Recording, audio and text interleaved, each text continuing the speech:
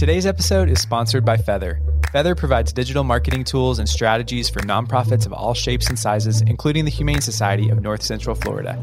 Stick around for the break to hear how Feather powered their $300 digital ad campaign that raised nearly $6,000 in just one day. Hey, I'm John. And I'm Becky. And this is the We Are for Good podcast. Nonprofits are faced with more challenges to accomplish their missions and the growing pressure to do more, raise more, and be more for the causes that improve our world.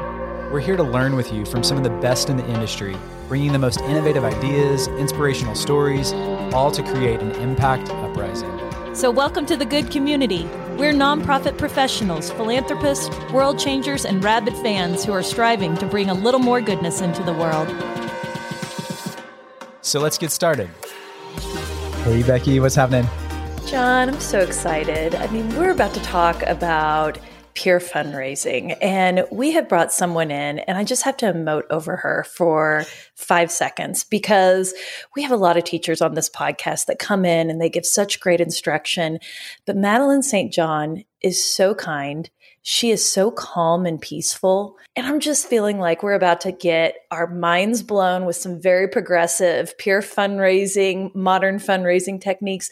But we're going to have somebody who's taking our hand in such a kind way and like leading us through it. So have no fear, guys. We brought an expert in who's going to love on you today because we really want to talk about how do you galvanize your giving community and how can you use that to keep growing your mission and your movement. And so it's just our joy to introduce Madeline St. John. She's the founder and principal of St. John Consulting. And y'all, she has got such an interesting story. We're going to weave that narrative into here, but I want to give a little bit of background because after moving to Calcutta, India to volunteer and study with this local organization that provides dance movement therapy to survivors of gender-based violence, that in itself is a story. She established this great consultancy because she really wanted to pour into engagement strategy. And I love that she is still internationally based. She is a citizen of the world and she takes St. John Consulting with her wherever she goes. So she's really leading nonprofit leaders through their giving strategy, their creative community building services. And at the very heart of it is donor engagement. And I just have to say, this kind of strategy, friends, is so baked in the moment. It's so relevant right now. And so know that you are visiting with an expert who has a long career in major gifts, prospect development, donor data management, and community engagement. She's going to fuse all that together. And her mission is to help nonprofits achieve theirs. So one little anecdote that I love about her, she's about to go get her master's in expressive art therapy in Switzerland this summer. So we have brought somebody interesting on to be our teacher, Madeline. Thanks for coming in today. What a generous introduction. Thank you so much, Becky. It is my pleasure to be here. I have so looked forward to existing in this space as a contributor because I have been on the other side as a listener for so long. And so it is truly my pleasure to be on the pod. What did I say? Generous, peaceful, and nurturing. So, okay, we got to back this up. And I want to know about this connection you have with dance. And I want to know about how you decided to just drop everything and just become an international citizen. Tell us kind of your background story of where you grew up and what led you to today. Sure, absolutely. I grew up as a dancer. I also grew up as a do-gooder. And for a long time, I had a sneaking suspicion that all of this was going to come together in some way, but I didn't know how. I also grew up really loving to do international service work. And part of the reason that I went into nonprofit was because as I did international service work, I noticed that a lot of the ways in which I was contributing to local communities was more culturally harmful than it was helpful. And for that reason, after I graduated from college, I decided to stay stateside, stay local, and I worked for an arts education organization in Los Angeles. And after having a really meaningful time building my career there, it was still itching to move abroad. And one thing that you'll learn about me is that I really love volunteerism. I really, really like engaging with an organization from multiple angles, which is part of why I teach that in my consultancy.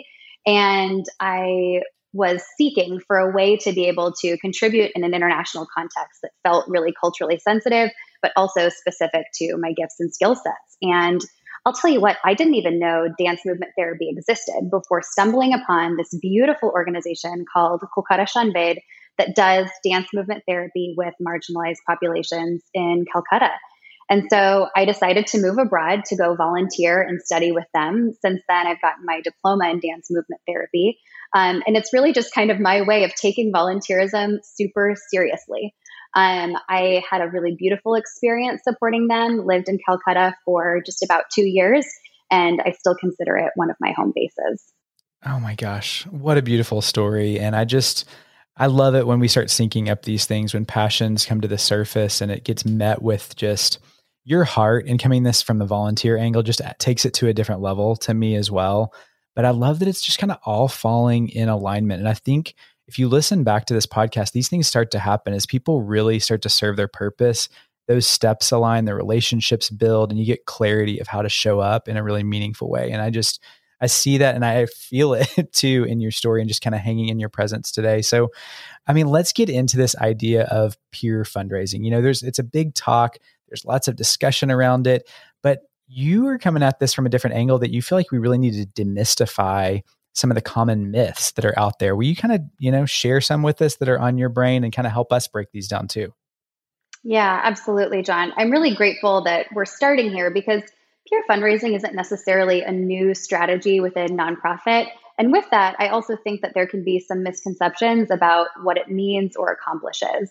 But first, before we dive into those myths, I do just want to take a moment to offer a general definition of peer fundraising for those of you who might not be familiar. I know that we have a lot of seasoned professionals in the audience, but I know at one point when I was young in my career, this was a novel approach to me. My definition of peer fundraising is a fundraising strategy typically deployed during a digital campaign or in advance of an event that allows giving community members to raise money on behalf of your organization through personalized fundraising appeals to their unique communities. So essentially, you have the opportunity to call on your current donors, board members, or volunteers who will then call on their communities, leveraging your existing giving in order to reach new donors.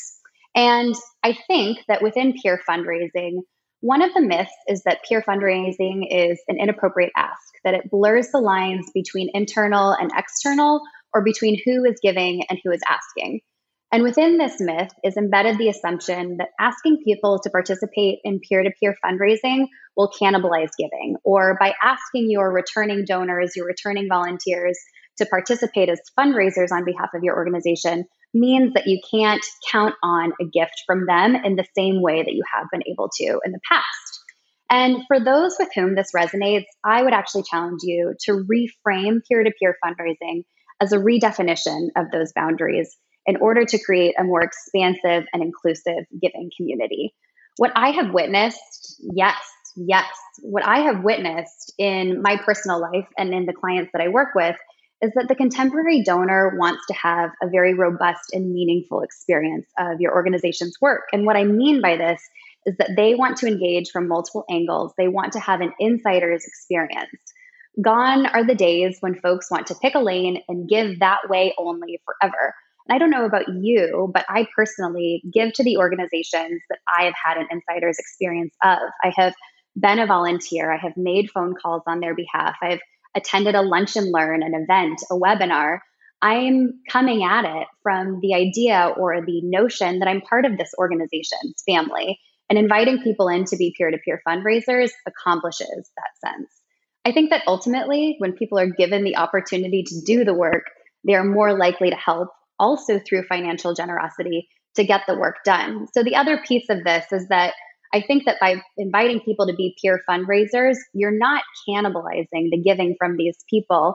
If things beget themselves, if investment begets investment, when people have been on the side of being a fundraiser, they're that much more likely to also give or give to their own campaigns.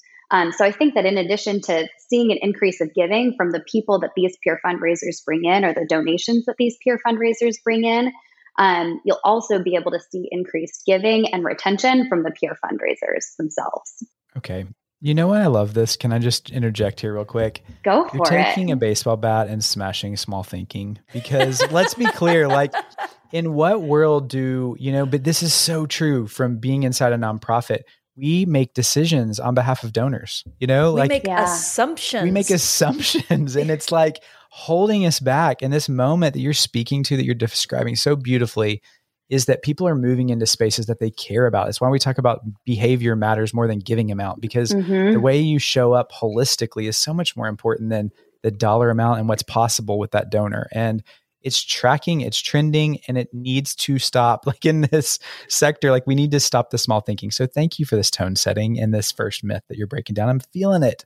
And I have to like riff with you too, because as you're talking, I can think of all the online arguments I've had with people on either social media or listservs that are in the development space about this exact topic, where typically it's been around employee giving, where we just make assumptions about what, when and how and where employees will give. And I apply that to every donor. And I love that you're bringing up like cannibalizing giving. And I hope everybody understands what Madeline means by that. This is like if you take from Peter, we cannot pay Paul. And giving is not exclusive. People don't just give one time. They give because they're inspired in different ways, because something speaks to them, because their friend in this instance is asking them to connect on something that is meaningful to them. So I guess my takeaway here is, so I can stop yelling in Facebook group chats or something, is don't make assumptions for your donors, because a lot of that, whether you know it or not, is really tied to the scarcity mindset of fear of we think we're going to overstep, and then all of a sudden you're making a decision and taking that gift away from your donor and taking the engagement opportunity away. So, okay, take your bat back, keep smashing. We're loving it. I'm so grateful that you jumped in, because that perfectly poises me to talk about the second myth. If myth one is about your discomfort as a nonprofit leader with peer-to-peer fundraising, myth two is indeed about the assumption of donor discomfort with peer-to-peer fundraising. This myth being that donors or volunteers will be overtaxed by a peer fundraising request. And in this instance, my challenge is that we reframe request or ask to invitation. Peer fundraising is an opportunity, like you said, Becky, for donors to engage more deeply in your work, and inviting them to support in this capacity communicates that you see them as trusted and valuable members of your nonprofit's community, and more importantly, that you value them for more than their giving behavior or capacity, that you value them as a whole human who wants to be part of your work. And this is part of why I love peer fundraising as a strategy, because it embeds a really meaningful donor engagement touch point, like you were saying, into the fundraising process itself. So you can essentially be working toward two goals and strategies at the same time.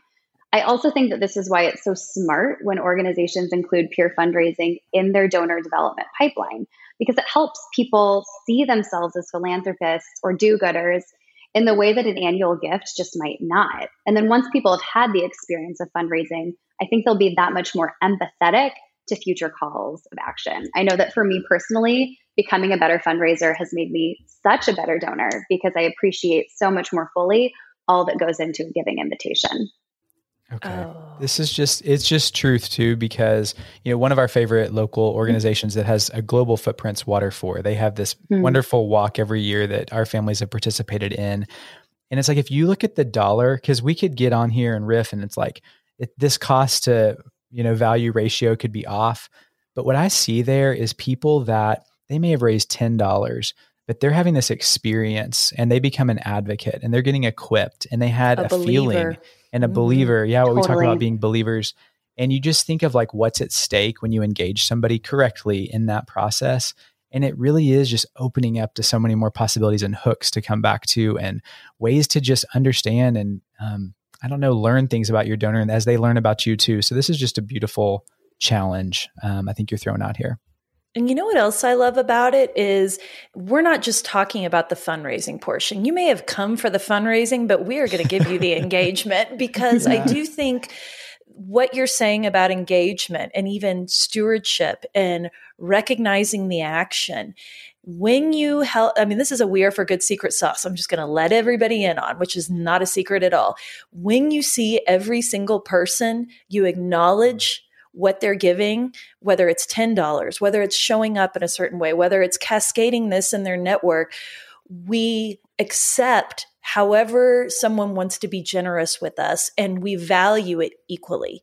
We don't take the top donor to our peer campaign and put them up, on a pedestal. We say across the board to everyone, we see your gift, we thank you for your gift, and this is the impact of your gift. And hey, stick around because we're probably going to have some cool stuff that's going on beyond this campaign or this event. And so this is very much a journey. And I think what you're saying about baking it in equity is just like the secret sauce to take it to the next level. So I can't believe we've only gotten through the first question, but we're geeking out. This is great. I would love to kind of talk about, what you're seeing right now as opportunities that nonprofits could pour into in the peer fundraising space. Like, give us a couple of examples, or if you have a story or two, we'd love to hear about who's doing it well and what are some low-hanging fruit we could grab onto. Yeah, absolutely. Even though peer fundraising has existed for a while, I do think, Becky, that there are so many new ways to leverage this strategy. And we've just been talking about peer fundraising as a donor engagement touchpoint. And I think that this is really at the heart of what can make peer fundraising exponentially effective. As we're planning for a campaign or event, I think it's so easily internally to get wrapped up in the details of those parent campaign appeals that we forget to equip peer fundraisers for success. We recruit at the last minute, we don't have time for training and onboarding, and the experience can feel a little bit uncharitable to participants and then chaotic to you as the facilitator. And I think it's this easy pattern that creates and reinforces the myths we just talked about. But if we're intentional about creating a donor engagement experience through peer-to-peer fundraising, I think that we have a really significant opportunity to glean new supporters while securing the loyalty of our pre-existing giving community. And when I say make this an experience, I'm talking about doing things that engender a sense of belonging and support your peer fundraiser success. So these can be things like hosting a team-wide welcome call and training to make sure that they understand how the fundraiser is going to roll out and what success for them looks like. Distributing a fundraising kit that's complete with outreach templates. Pairing people within your peer fundraising team as accountability buddies, so that they're developing relationships with one another as well as the organization. And then consistently communicating with people during the peer fundraising campaign and publicly celebrating everyone's wins. This is something that you guys do so well at We Are for Good, really championing people and making them feel like they're having an impact, showcasing the success that they're having. And certainly these things require quite a bit more intention, but I also think that they help people feel like they're part of something greater than themselves, which is to say, we help them feel connected to your cause. I also want to mention that I think peer fundraising is especially relevant for Millennial and Gen Z donors who may not have the capacity to give financially or give at large levels financially, but have a real heart for social impact. This engages them in the interim before they can maybe give more robustly financially in a way that helps them feel even still like a meaningful part of the mission, even if they can't give themselves in a financial way. I also think that peer fundraising feels especially relevant right now as we continue to navigate what connection and engagement look like in a hybrid world. And I think that by doing something as simple as even framing peer fundraising as virtual volunteerism or remote volunteerism, nonprofits have a significant opportunity to just really meet the moment. The good news is that doing so is easier now than ever. We know that tech solutions in our sector are booming right now, with several companies offering really fantastic peer fundraising tools. And this means that peer fundraising is no longer cost or technology prohibitive. My personal favorite technology for peer fundraising is GiveButter. It's a totally free suite of online fundraising tools with a really beautiful user interface, which guarantees an easeful and frictionless experience for your peer fundraisers. Okay. There's a lot of things that you shared There's there a that lot we need to talk about there. to unpack. But one I just don't want to miss is that you called out specifically the power of belonging and like how that can be baked into all this onboarding sequence and some of the great ideas that you shared. But I just think about our life personally and like, what does it mean to, spaces where you truly felt like you belonged? Like, it's not just a one and done thing. Like, that sticks with you forever. You always remember the people that decided to pull up a chair next to you when you felt like the outsider, or the people that introduced you, when no one was doing that. And I just think like you talk about we're planting these seeds for these long-term relationships. Creating this incredible belonging experience is where it's at, because people don't forget that when you do that really well. And that's why it really matters how you show up and engage with people at all levels of the organization. So I've got the warm fuzzies. I'm here on the edge of my seat. I know Becky wants to jump in too. I think John waxes philosophical so beautifully, and then I come in here and just talk tactics. So, but I'm just sitting here geeking out, thinking about how this would even play out, because I'm going into the recesses of my mind and the hundreds of times I was asked when I worked in nonprofit, I love your mission. How can I help? That's such an easy entry point to me into peer fundraising. And I think that if you had something, and this is just me going into my marketing brain right now, if you had something on your website that literally just said, help us, or be a, what did you call it? A virtual volunteer or a remote volunteer. I think just clicking on a link like that and setting up somebody in a way through GiveButter, through Fundraise Up. There's so many great tools that you can employ. I'm glad you mentioned GiveButter, that could walk someone through it, but don't just throw them to the wolves. Like there's got to be a hands-on component there where we're actually interacting with them. How are you doing? Giving them tools, coming back to that millennial that did a heck of a job, or that Gen Zer, and saying, I would love to share your story. Tell me why you love our mission and what did it mean for you to galvanize your supporters to be a part of this. That right there would be an incredible piece of content, and talk about the cultivation strategy that you could build with that individual who would probably want to do it again on their birthday or annually. I just think that these are sort of new age fundraising strategies that I can assure you I never thought about 5 years ago. But today, this is how you build global community. This is how you build human-based fundraising. And this is how you work smarter, not harder, because you have so many hands that are in the work, that are out there, and just being another voice and another set of hands for you. I'm really geeked out about this. Clearly, I'm having a lot of fun with this conversation. You're bringing so much good content in here, Madeline. I love that, Becky, because you're right. We often think of peer fundraisers as relevant to campaigns or events, and that's when I typically deploy them. But we don't need to limit ourselves there. It can absolutely be an evergreen offering if you create the right tools and have systems in place to steward people who want to support in that capacity, for sure. Hey friends, this episode is presented by Virtuous, and they just happen to be one of our favorite companies. Let me tell you why. We believe everyone matters, and we've witnessed the greatest philanthropic movements happen when you see and activate donors at every level. And here's the thing, Virtuous created a fundraising platform to help you do just that. It's much more than a nonprofit CRM. Virtuous is committed to helping charities reimagine generosity through responsive fundraising, which is simply putting the donor at the center of fundraising, growing giving through personalized donor journeys, and by helping you respond to the needs of every individual. We love it because this approach builds trust and loyalty through personalized engagement. Sound like Virtuous may be a fit for your organization? Learn more today at virtuous.org or follow the link in our show notes. Hey friends, are you ready to take your digital engagement to the next level but kind of feel stuck about where to start? Let us introduce you to Feather. Feather is an amazing tech startup focused on making nonprofit outreach more impactful by connecting you to your audience wherever they are online. From fundraising to program awareness, they've got you covered. And rather than tell you, we just wanted to show you. For years, the Humane Society of North Central Florida has participated in a local online giving day called The Amazing Give. It's a competitive landscape for donations. So in 2021, the Humane Society knew they needed to stand out in order to maximize donations. For $300 in ad spend, their retargeting ads brought 119 visitors to their Amazing Give donation page and generated nearly $6,000 in donations in just one day. With Feather, a small amount of ad spend can go a long way. Learn more about their solutions for nonprofits at feather.co. That's Feather without the last E.co.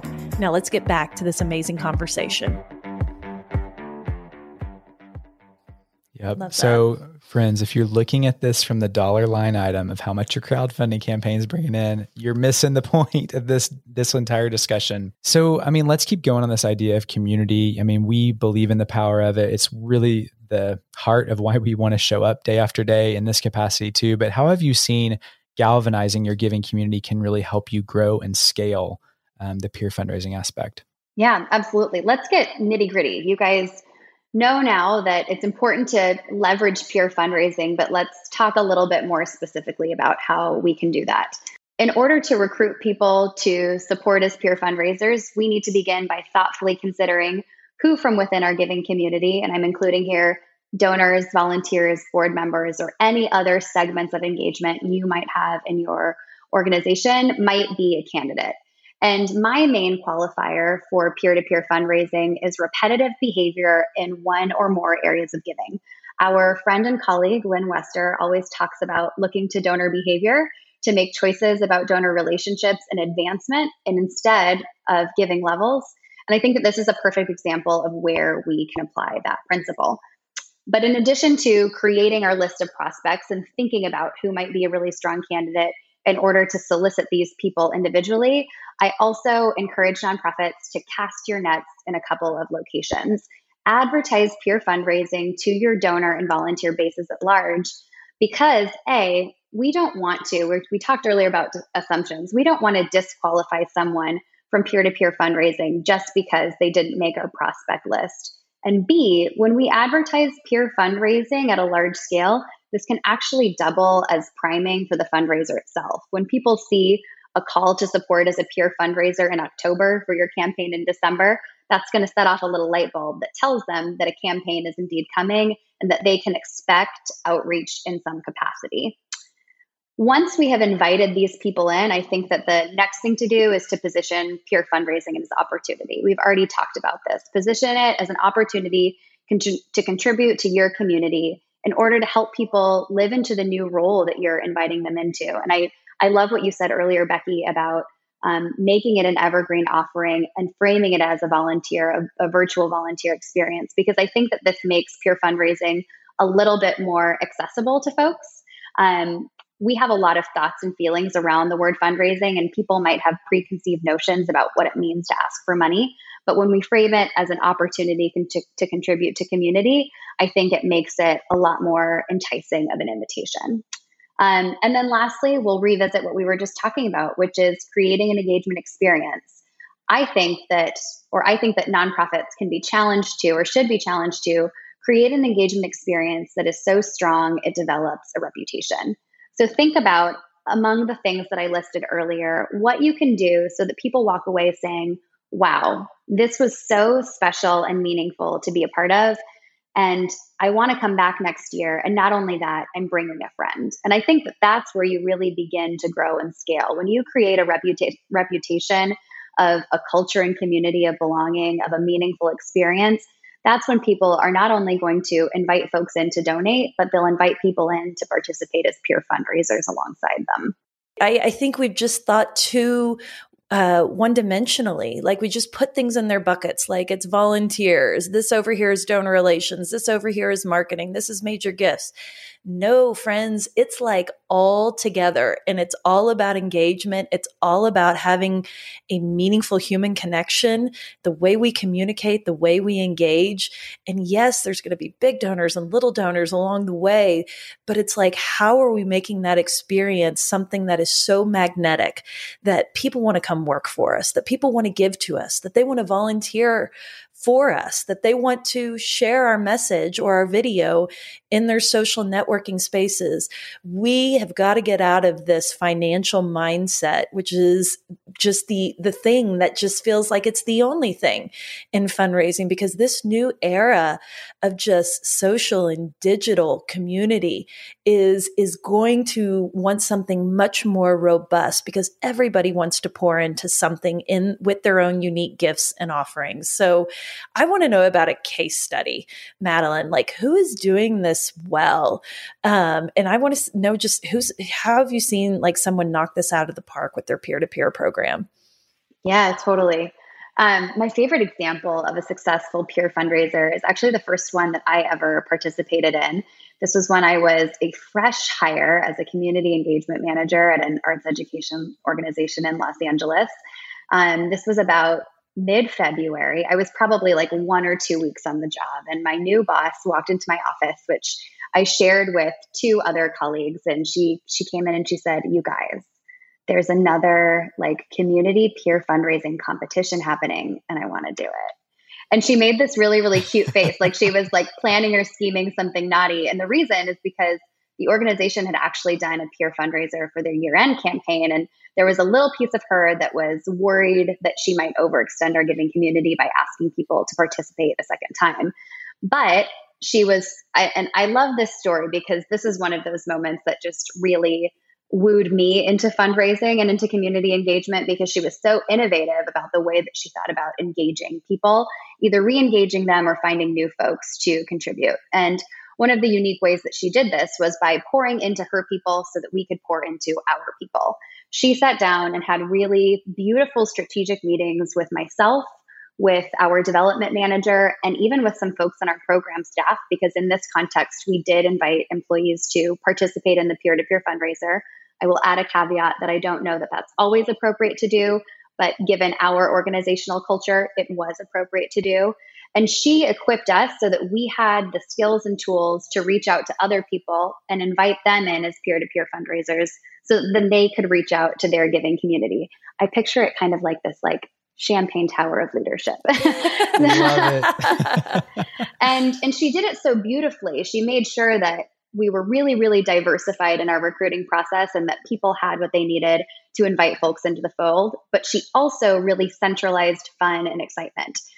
Rebecca, my boss, hosted multiple pizza parties for both participating employees and participating volunteers, during which she explained how peer fundraising was going to work and on the spot got people's fundraising pages set up so that they walked away from what was a party, an exciting social gathering, with most of the work for their fundraiser done.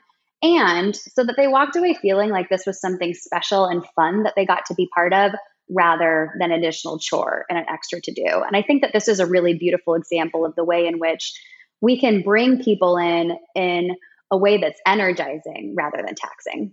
The final part of that story is that because this was a fundraising challenge, our organization won. She successfully galvanized people to give. We met our goal and we received the extra $100,000 that went to the winning organization. So for me, this was a really, really beautiful example of how we can be both scrappy and intentional at the same time to reach our goals. Well, I mean, that really gets my mind thinking of like where I'd love to kind of round this out, because it's one aspect of getting people in the door. And I think it's easy to think small about this, but those that really begin with the end in mind and have a plan of how to engage after are those that have this longer term success. Can you kind of lead us into that mindset about this? And, what tips do you have to really steward well and build believers out of these donors that come through the peer fundraising? Yes, John, this is such a good question. And I actually first want to begin by addressing the fact that I think it's okay that with peer fundraising, we're going to experience a bit of attrition, because inevitably people are going to give to our cause because someone that they know personally asked them, and that person is their connection to the cause, maybe more than the cause itself. And so I think it's okay to expectation set and understand that this is part of the landscape. But in the same breath, I don't think that this motivation disqualifies someone from a future gift. And following a peer-to-peer campaign, we shouldn't treat these donors with the assumption that they won't give again. Obviously, the first step to engaging more deeply with a peer-to-peer campaign donor is a memorable acknowledgement. Yes, the automated email, the automated thank you email needs to go out right after their gift is given. But I also think that people deserve a more human acknowledgement of their contribution, especially if they're new to the cause, especially if they came in through a peer fundraiser. My favorite way to acknowledgement stack, as I call it, is through either a phone call or a video email. Our friend Stephen Shattuck talked about the incredible impression of a phone call when he was on the podcast. I think that Steven. This is, Hi, Stephen. Love Stephen.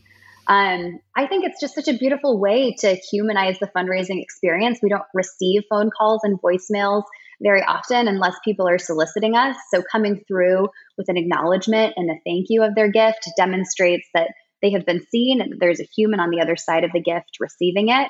We also know that right now video is especially powerful, and there is technology available for us to be able to send video thank yous. ThankView also, which is now combined with Evertrue and Loom, I think are really, really great ways to deploy that strategy. And as you're thinking about these ways to create a memorable acknowledgement, I would just like to remind all of the nonprofit leaders or development directors listening who are feeling overwhelmed by the idea of individually reaching out to every peer campaign donor with an individual acknowledgement, that I actually think that this is an opportunity where we can kind of goal stack again and use volunteers or interns and other people that are connected to our cause to support with our acknowledgement strategy and acknowledgement rollout.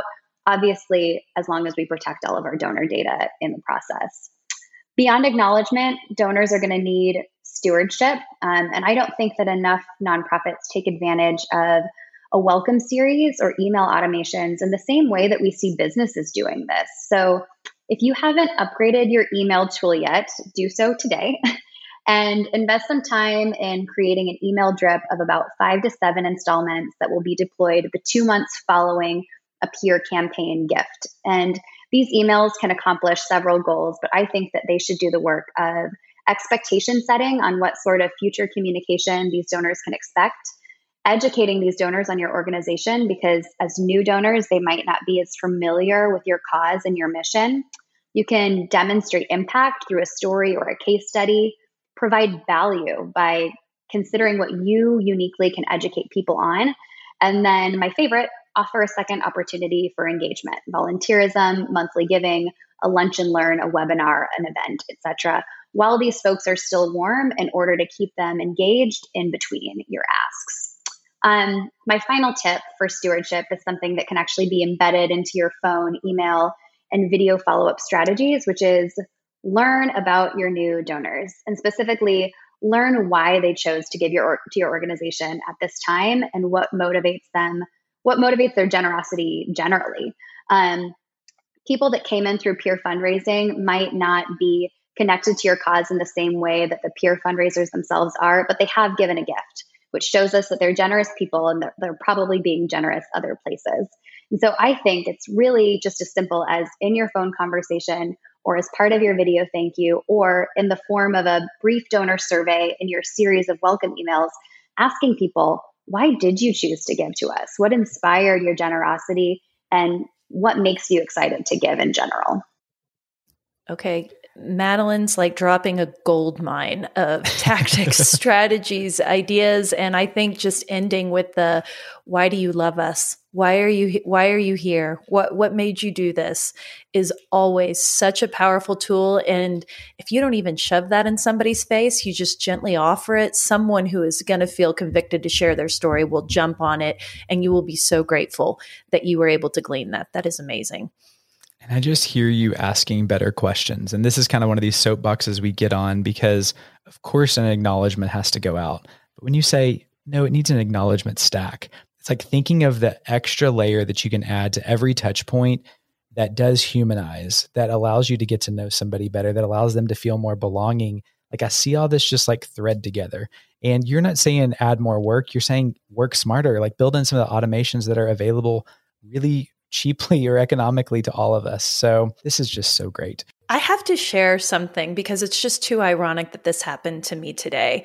But I launched a peer fundraising campaign today for the first time, literally like an hour and a half ago. And I did it for my daughter. And there's something to be learned here and I'm about to tattle on myself. I have an 11-year-old who just big empath, and she's very upset about what's going on in Ukraine.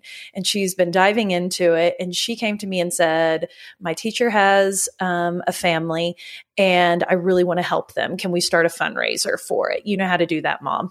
And I'm like, sure, we're going to hook you up, honey. And so anyway, she wrote the words, she wrote the whole script herself, and I allowed her to take over my social media accounts today for the first time ever and ask for it. And when we were talking about a goal, which was so fun for me to go through all of this with her, first of all, she said $1 million, which made me love her so much. And I pulled her back down and I said, what do you think about $2,500? I mean, that's pretty steep for an 11-year-old. John's already shocked. I'm already like, yeah, go mom. That's awesome. And I'm like, but you know what, kiddo? Like, I think that if you socialize the dream, because $2,500, we know exactly what it's going to do, because we're sending food and we're sending clothing and we're paying for shipping, to get over to this family who literally has nothing. And their kids have come back from where they were staying outside of the war zone because they ran out of money, which is just a heartbreaking situation. And so we talked about it. And before I hit the click, my little scarcity mindset was coming up here about, oh no, what if she only gets $500?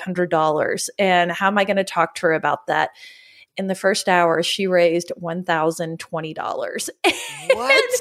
I haven't looked at it since we've been on this podcast. But to this point, this is not me bragging on Sophia. This is me calling out my scarcity mindset of why not socialize your dream, because that is what she needed to be ultimately successful, to help the family in the way that she wanted to. And she put that into her words. And our little community, our tiny little community, wherever it is on social media, in an hour rose to that because they were inspired by her, because they felt connected to her story, because they want to pour in to someone young that wants to be a part of helping somebody else. And so I think my tip here is, one, don't underestimate your donors ever. That's something I did today. I underestimated them. And two, never make decisions about what you mean to somebody and how that can inspire somebody to give.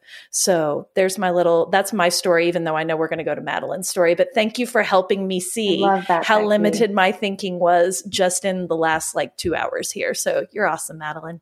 I love that, Becky. Such a good example. I mean, that's just so serendipitous. I love that is happening, and kind of playing to all those things that we talk about, of what makes a really powerful peer fundraising campaign. So, okay, this is the point in the story that we want to kick it to you and hear one from you. You've been part of these amazing missions. What's a moment of philanthropy that has really impacted your life and maybe changed the way you show up?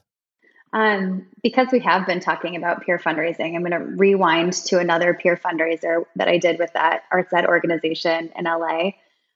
One of the really special pleasures of my work in community engagement there was that we had a handful of former students who were once program participants come back to Inner City Arts during college or beyond to volunteer in the same studios that they had once been educated in.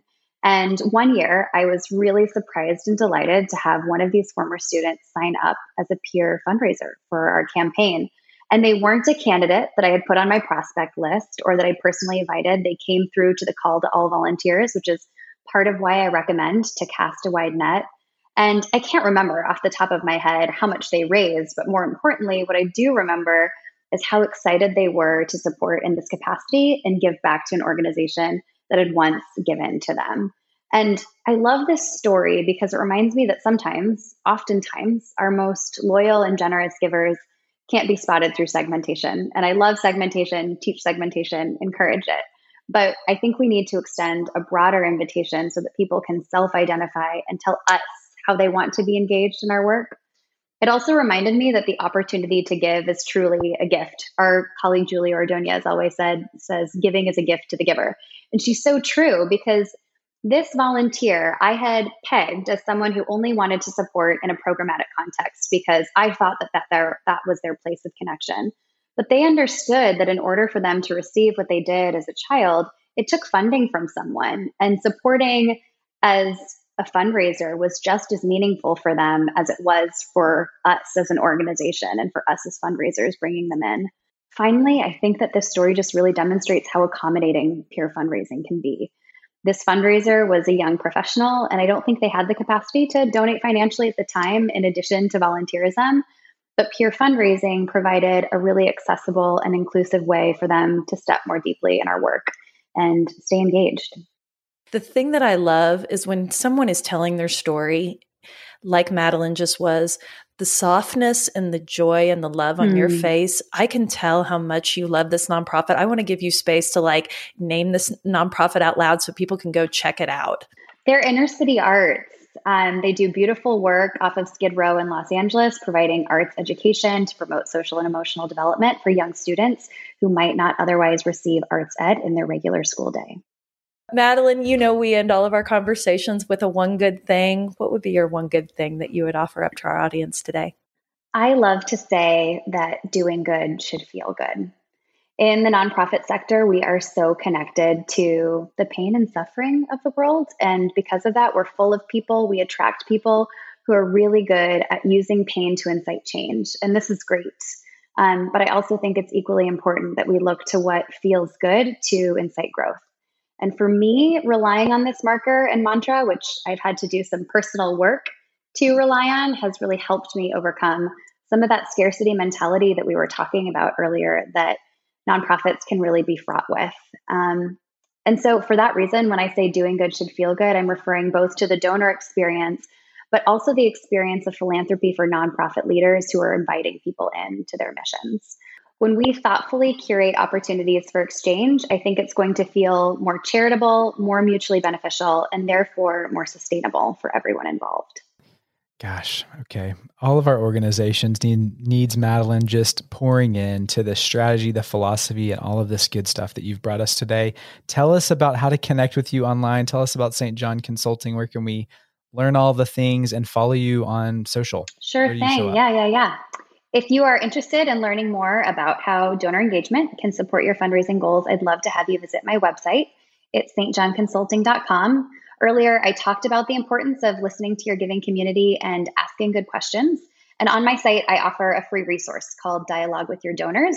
It's a donor survey template that includes swipe copy for a dozen of my favorite questions to ask donors. So you can hop over there, pick that up, and begin deepening your relationship with your current donors and identifying who your future peer-to-peer fundraisers might be.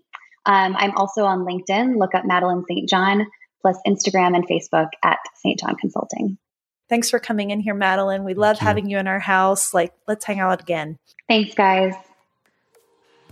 Hey friends, thanks so much for being here. Did you know we create a landing page for each podcast episode with helpful links, freebies, and even shareable graphics? Be sure to check it out at the link in this episode's description. You probably hear it in our voices, but we love connecting you with the most innovative people to help you achieve more for your mission than ever before. We'd love for you to join our good community. It's free, and you can think of it as the after party to each podcast episode. You can sign up today at weareforgood.com/hello. One more thing, if you loved what you heard today, would you mind leaving us a podcast rating and review? It means the world to us, and your support helps more people find our community. Thanks, friends. I'm our producer, Julie Comfer, and our theme song is Sunray by Remy Borsboom.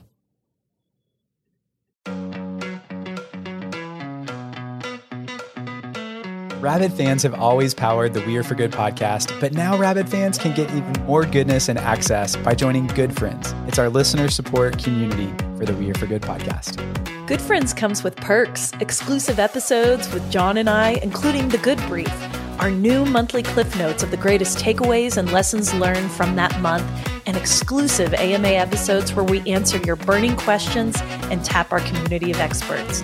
Join now or learn more at weareforgood.com/friends. We can't wait to see you inside. That's weareforgood.com/friends.